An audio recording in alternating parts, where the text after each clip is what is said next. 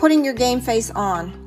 School has been in session now for 2 quarters, and I hope you're not waiting to the 4th quarter to make adjustments to your existing plan of action. Each new quarter can be a fresh start if parents help children make the necessary adjustments during each quarter of their academic journey. This is a great opportunity to revisit those areas that the child is succeeding in, as well as the areas whereby additional support and encouragement are needed. All parties, whether it is the teacher, parent, or child, must uphold their responsibility to see to it that goals and expectations are in order so that the child can have a successful school year. Here's how parents and children can get off the sidelines and get into the game.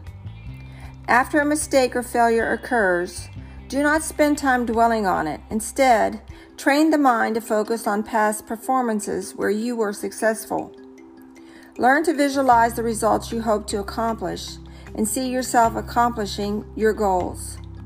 Keep a positive attitude by making a list of your strengths and keep them available, especially during stressful moments. Surround yourself with positive and encouraging people. Always have a current game plan of goals and expectations that keep you stretching to become a better you. Dream big dreams by having a vision to see it, believe it, speak it, and achieve it. And the best is yet to come.